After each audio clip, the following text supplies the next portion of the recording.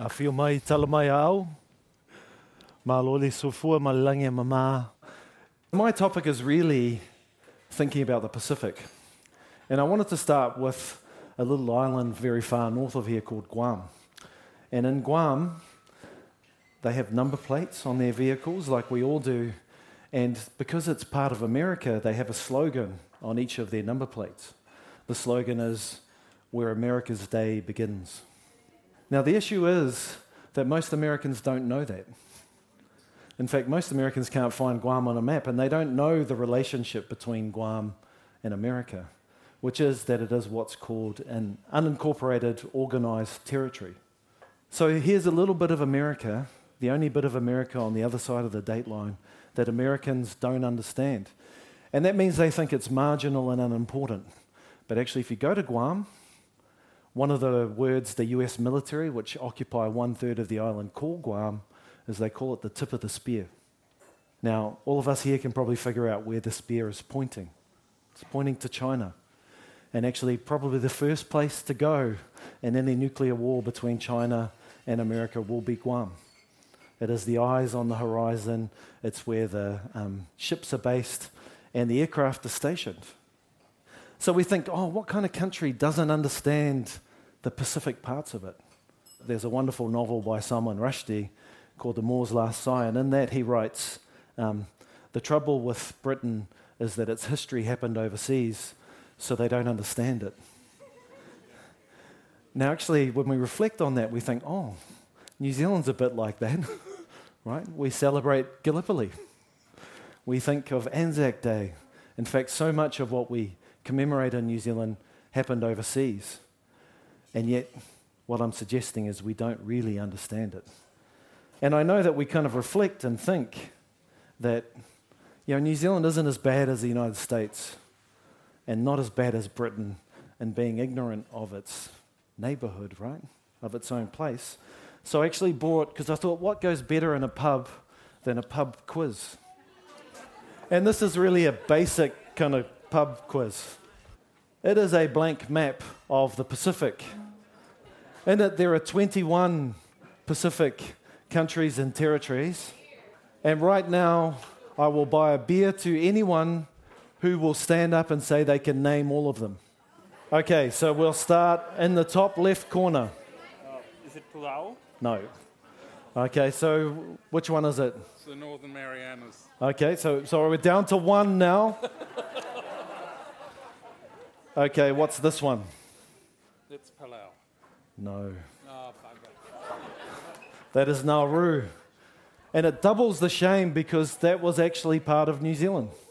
So many of you will not know that Nauru was a New Zealand colony, along with Australia and Britain. So it was a jointly governed colony.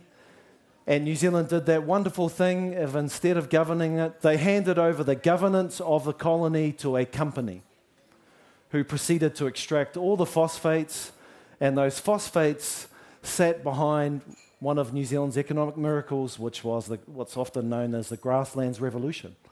So the Pastoral Revolution, which fed New Zealand and produced white gold, good old-fashioned milk. It bears reflecting that in this room of wonderful, smart people, we could not fill in a map of our own neighborhood. So we're not perhaps as virtuous as we imagine when we approach our neighbors. And I think it's really important because New Zealand, although we often think of New Zealand as this settled entity, it's actually something that's deeply in motion. And I have kind of two stories I tell to illustrate this. One is about what happened when they first settled New Zealand. So when they first settled New Zealand, they sent out letters patent with someone, Captain Hobson, to become the first governor of New Zealand. But when he left England, he wasn't governor of anything because there was no British colony. So they wrote all these letters up which were to empower him to become the governor of New Zealand. They discovered after he went out that they made a mistake and they got the wrong latitude for New Zealand. So instead of specifying that New Zealand was south, they mistakenly put north. And that meant that actually the definition of New Zealand in the Colonial Office ran as far north as Vanuatu and New Caledonia. What that meant was that there was a real problem from the very beginning. New Zealand ran all the way up into the Pacific. Now, that would have been easily corrected because they rushed out a correction. It should be an S, not an N. But by the time they got to New Zealand, they'd copied this over into all these other official documents. And actually the definition of the Anglican See of New Zealand. So when the first Bishop of New Zealand arrived, his area ran all the way up to New Caledonia and Vanuatu. And because he didn't believe in accidents, this is Bishop Selwyn, he said this was an act of God. I was supposed to have this part of New Zealand. So before anyone could change it, he started sending ships up to what was then New Hebrides and what's now Vanuatu. So when he got up there, of course, this became an Anglican part of New Zealand. So this is why we have Mission Bay, which is the Melanesian Mission, Melanesian Road. And of course, Kohimarama, where St. John's is, right? There is now a Kohimarama in the Solomon Islands. So through these accidents, we created New Zealand. But what it tells us is that New Zealand is an artifact. Someone just wrote some numbers on a page and produced it. And even when you change those numbers, it doesn't change in ways that you think. So that's one way in which New Zealand is still a process. And another, which is far more compelling to many people in this room, was that in 1981 and 82, a Samoan woman took a court case in New Zealand. They were trying to deport her, and her claim was that because she was born in Samoa when New Zealand was a Samoan colony, she was a New Zealand citizen. Now, many of you will know that there was no such thing as a New Zealand citizen before 1947. We just had British subjects. So she took this court case, it went all the way to the Privy Council, and the Privy Council ruled in her favour. And it said every Samoan born between 1924 and 1948 was a New Zealand citizen. That was in 1982, Whalemai le Sā. Right. New Zealand's response was to immediately move to squash that. So although that had been found to be legally true, they introduced an act to remove the citizenship of those Samoans. So tens of thousands of Samoans who had been recognised as New Zealand citizens, New Zealand then turned around and said, you're not New Zealand citizens. And all their children who would have then been entitled to New Zealand citizenship lost their citizenship. In fact, the day we passed that act, the Western Samoan Citizenship Act, I think it's called, was the day New Zealand lost the most people. Tens of thousands, probably over 100,000 New Zealand citizens were disenfranchised in 1982, including me. My father was one of those. I know they took our citizenship away. Again, a sign of how New Zealand is a process. And so that process continues to unfold. And the difference is that a lot of those relationships and connections to the Pacific are unfolding now inside the boundaries of what we think of as New Zealand. But actually, New Zealand isn't as simple even now as we think. So the most northern part of New Zealand is, Tokelau. So Tokelau is part of what's called the realm of New Zealand, which is the constitutional entity of New Zealand. It's the part of New Zealand that the Governor-General presides over. It includes places, well, most importantly, it includes Tokelau and Niue, but it also includes the Kermadec, has some relationship with Ross Territory and so forth. So there is this thing called the realm of New Zealand, where New Zealand currency prevails, where if you're born in Cook Islands, for instance, you have a New Zealand passport. And then there's this other thing that most New Zealanders think of as New Zealand, which is called New Zealand proper, which is North Island, South Island, Stewart Island, and the Chatham Islands. So even something which we think of as so simple, what is New Zealand, is actually not so simple, because New Zealand's nearest neighbour is Samoa to the south. So if we imagine a New Zealand that looks so profoundly different that it ranges up to the equator, has Samoa to the south, we can start to think of how the New Zealand we imagine might not be the one we're actually dealing with. And I guess that's what I wanted to think about. that history is deep in New Zealand. If we were in daylight, I think maybe we could see one of the most prolific sites of New Zealand's connection to the Pacific, which is the Chelsea Sugar Refinery. Since almost New Zealand's inception, the sugar has come from Fiji. And that Fiji sugar company was called, Colonial Sugar Refinery. So those ships, now they come from other places as well. So New Zealand has been implicated in that massive migration that led to there being 500,000 Indians living in Fiji. What else have we been connected to? Well, almost everywhere I look, whether it's Mission Bay or elsewhere, you can see these deep connections to the Pacific that are in New Zealand. I mean, the one I'm thinking about right now is a really iconic New Zealand drink, Raro. And Raro began as fruit juice put in cans, exported from the Cook Islands to New Zealand.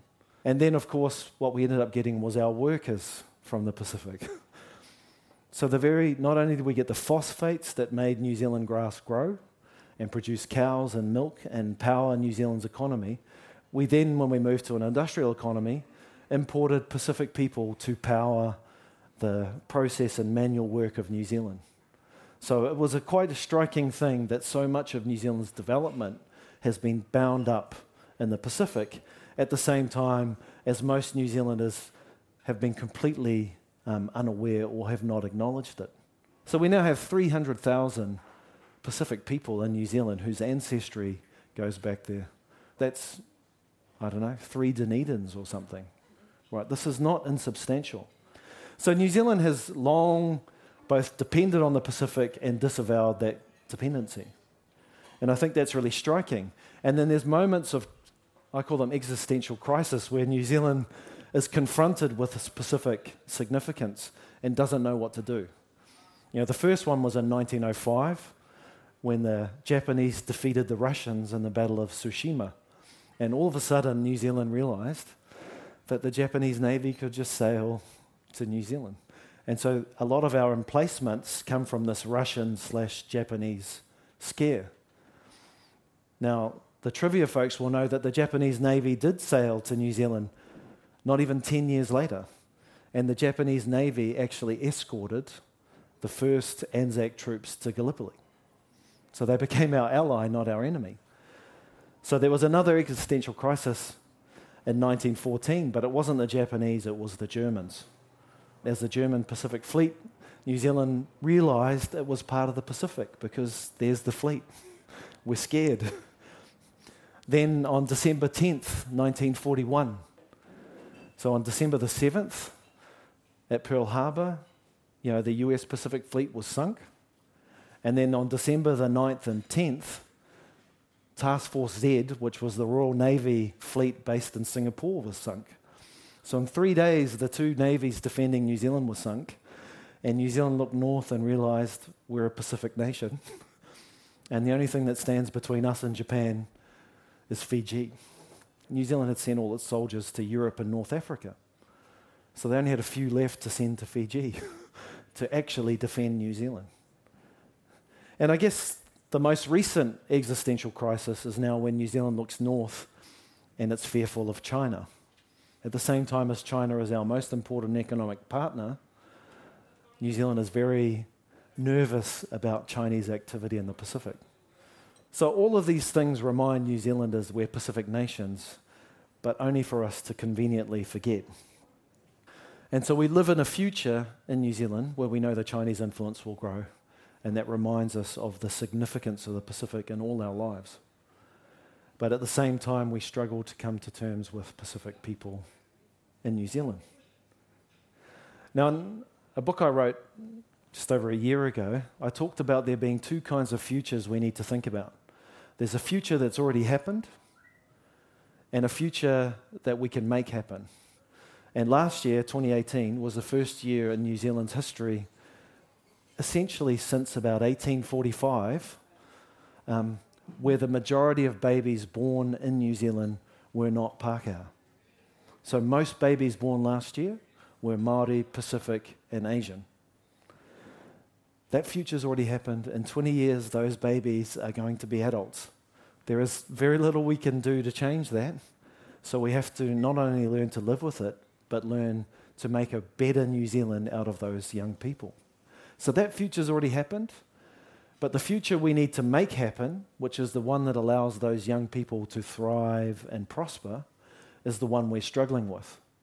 Because actually in New Zealand, a New Zealand which has a majority of Māori, Pacific and Asian babies, actually still looks a lot more like a 1950s or 1960s New Zealand.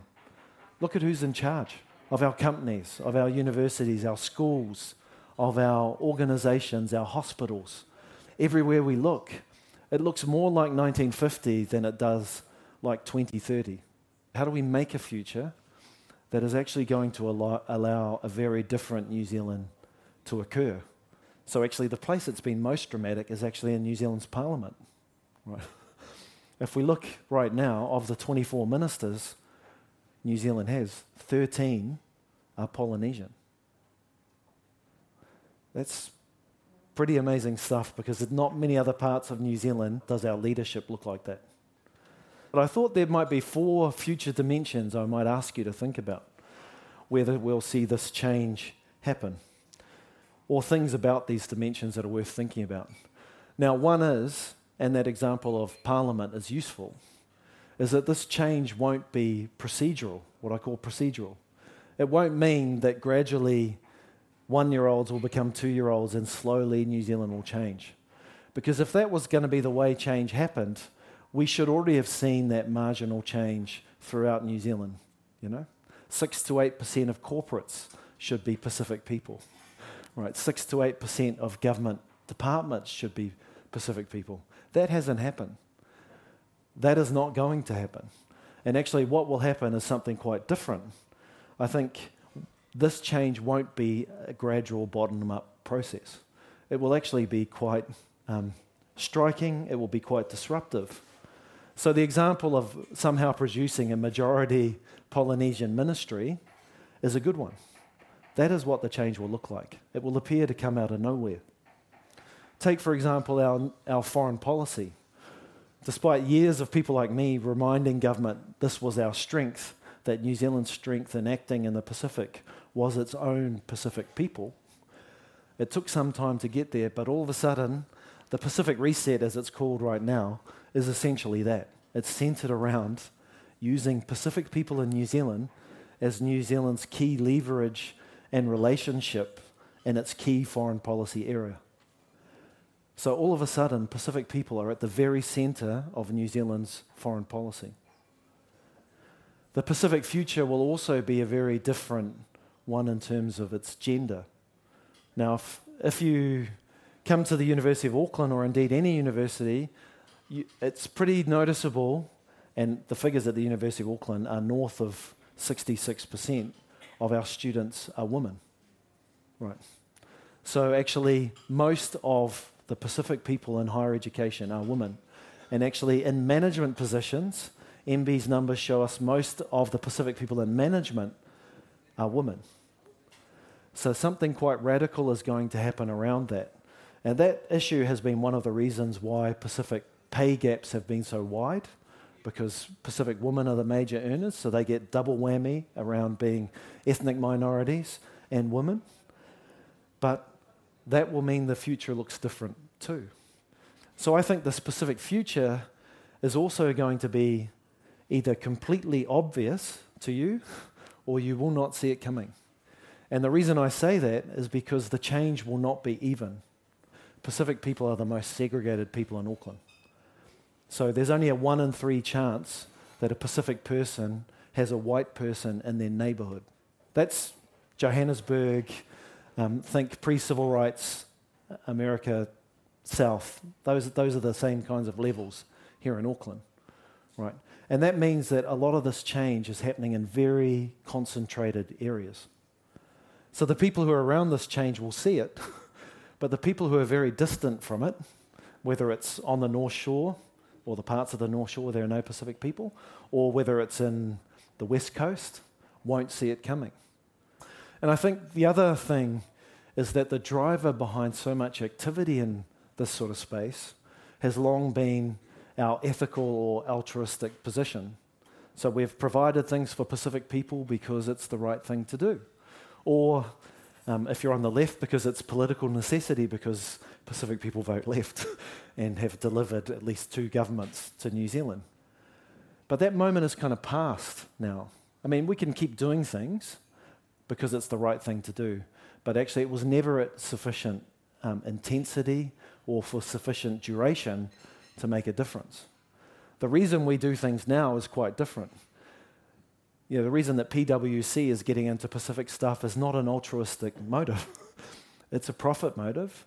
Other businesses are doing it because if you do not get into a business which is open to Māori, Pacific and Asian people, you've instantly lost 50% of New Zealand's market. You do it now because not doing it will cost you. And the example, which is not talked about enough in this way, is the Disney film Moana. Disney made the film Moana mostly using New Zealand talent. So most of the name actors, the chief musician, were Pacific people connected to or from New Zealand.